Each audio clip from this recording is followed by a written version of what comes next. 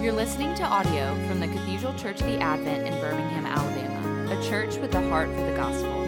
Find out more at adventbirmingham.org. Mighty Father, we pray that you would humble sinners and exalt the Savior by the power and grace of your Holy Spirit for the sake of Jesus Christ and his kingdom. Amen.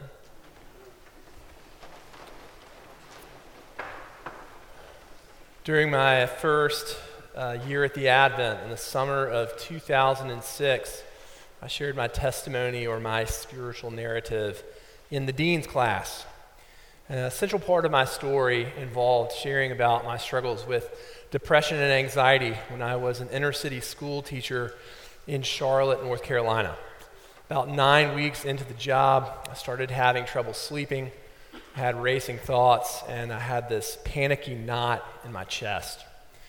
So these struggles ultimately led to me resigning from the job, taking medication, and going to counseling. Now, simultaneously, it was the moment when I came to understand the full gospel of grace for me as a Christian. It was the time when I learned that I was loved apart from my performance through the grace of Jesus Christ. Well, as I told the testimony that morning, I was very honest about my struggles with mental illness. Well, the next week, a person contacted me about what I had shared. They meant well and they were nice. But they told me it was not wise or appropriate for me as an officer of the church to talk about medication, counseling, or depression. They said, look, I'm fine with it, but there are going to be people out there who think that we have a crazy person running the youth ministry down at the Advent. This person advised me to take the path of silence. Their unsolicited advice contrasted starkly with what my pastor in Charlotte, Mark Upton, had told me to do. Soon after I was struggling and I was about to resign, I had to go to homecoming at my alma mater, Wake Forest. So I asked my pastor, what should I tell people? He said, you should be honest. You don't have anything to be ashamed of. Your whole life you've tried to project this image of perfection. It's going to be really good for you to be openly imperfect. So Mark advised me to take the path of honesty. Now, Psalm 32 opens with the phrase, "Blessed is the man." When we see this sentence, we know that the Lord is informing us about the life of blessedness, of joy and gladness found in the Lord. Interesting feature that we see in about the path of blessedness is that the path of honesty is the avenue into the blessed life. And we see that the path of grace is the pathway to honesty. Grace begets honesty, and honesty leads to blessedness. Today, in pursuit of the blessed life of joy and life in Christ, I want to walk down these three paths. First, the path of blessedness. Second, the path of honesty. And third, the path of grace. What Psalm 32 reveals and what Christianity echoes over and over again is that the blessed life is found in a life of honesty and vulnerability before the Lord God. So first, the path of blessedness. Now, as I already mentioned in Psalm 32, it opens with a familiar phrase. This is a literary form we call a beatitude. It opens with, "Blessed is the man." In both the Gospel of Luke and the Gospel of Matthew, Jesus delivers the Beatitudes, which talk about the blessed life found in Christ and in the kingdom of God. The blessed life is characterized by a life where God is in control. The Lord leads and the Lord directs. Look at the characteristics of the blessed life found in verses 8 through 11. Verse 8, "I will instruct you and teach you in the way you should go. I will counsel you with my eye upon you." So in the blessed life, God is guiding and directing the believer. Verse 9, "Be not like a horse or a mule without understanding, which must be curbed with bit and bridle, or it will not stay near you." So in the blessed life, we are repenting from resisting the lordship of God. Verse 10, "Steadfast love surrounds the one who trusts in the Lord. The blessings of God come to us as we trust in him." And finally, in verse 11, we can see the fruit of the blessed life. there is abundant joy and gladness. Verse 11, be glad in the Lord and rejoice, O righteous, and shout for joy, all you upright in heart. There is great joy, joy to the point of rejoicing and shouting with gladness. Now, our inclination as sinners is to think, okay, the blessed life. I get my act together, I clean myself up, I perform, I execute, and I get in line with God. But what we actually see in Psalm 32 is quite different. The route to the blessed life comes more naturally through honesty before the Lord, by verbalizing how big a mess we are as sinners and how deep our struggles are in life. And so that leads us to our second point, the path of honesty. The key phrase of Psalm 32 is found in verse 3. When I kept silent. When I kept silent. The speaker David primarily refers to silence about sin. He has withheld his sin. He has tried to manage it. He has tried to hide it from God as if that were possible. And too often the way that we hide or are silent about our sin is rationalizing it or by pretending that it doesn't exist. Now, while the destructive silence in Psalm 32 primarily focuses on our own sin, there's also a destructive silence that we can have that relates to the way that we are victims of the sin of the world. Your struggle with finances or with mental illness or marital problems or unemployment, a traumatic or abusive background, a burden that you're carrying for other people, whether it's confessing our sin to the Lord or lamenting the ways that we are victims of the fall. Silence kills our soul. Look at the language of misery that David uses in verses 3 and 4. When I kept silent, my bones wasted away through groaning all day long. My strength was dried up as by the heat of summer. This is a misery deep in our personhood, and it persists day and night. And it drains our strength. And we ordinarily want to stay silent. That is part of being a sinner. It's part of how we want to try to control and manage our own sin. It's part of how we are trying to be our own savior and our own healer. But some of our silence and our propensity towards that is cultural. In the American South, we do not like to air our dirty laundry outside the house. There is a pressure to suppress problems and failures. There is a pressure to keep on the happy face, even in times of grief and sorrow. And there is a pressure to sweep things under the rug.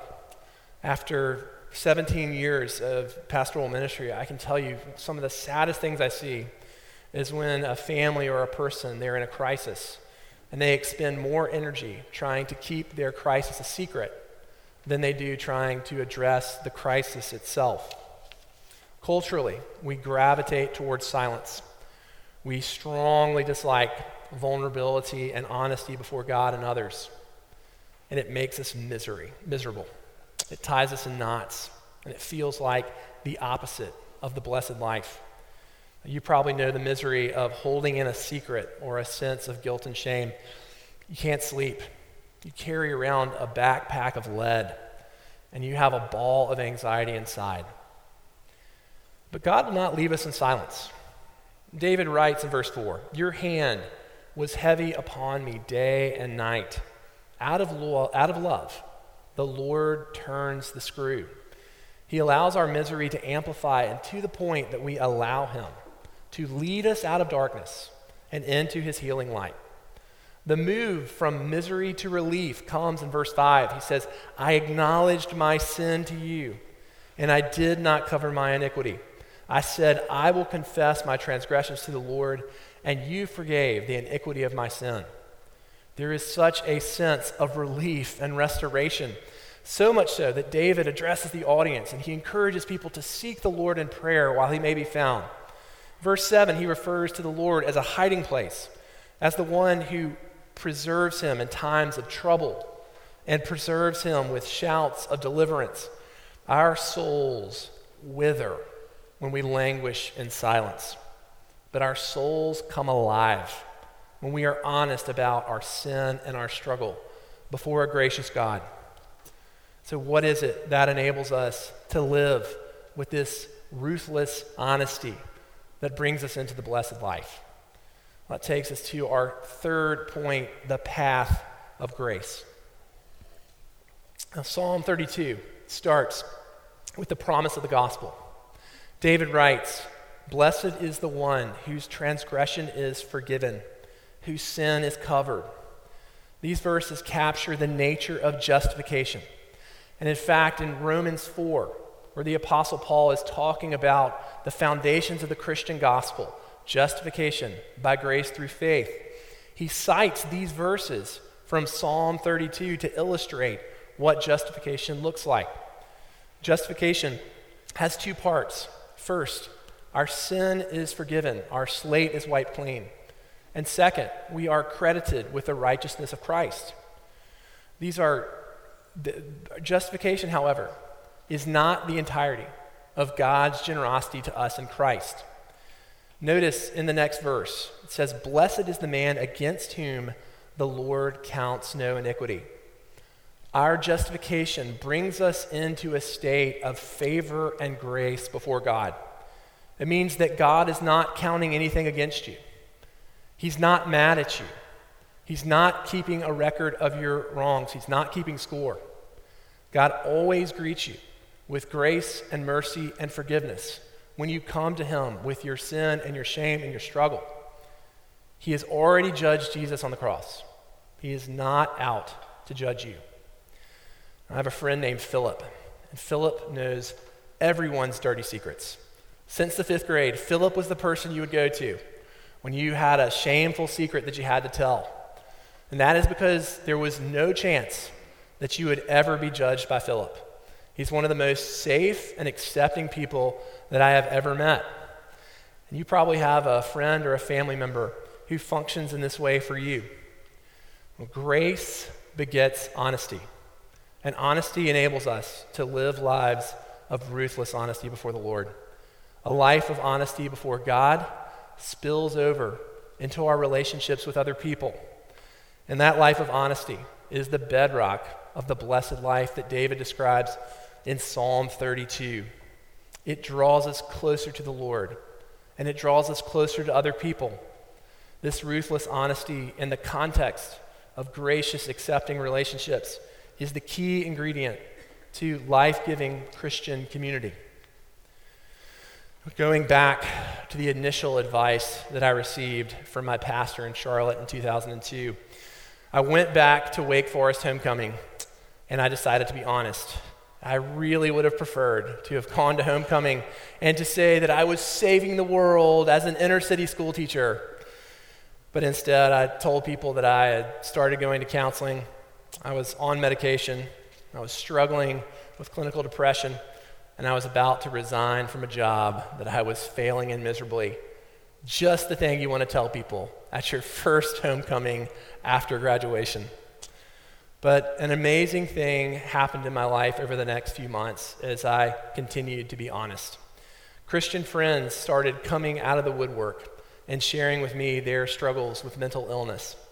My friend Sarah told me about panic attacks she had had and about going to a counselor before whom she would cry for the entire hour.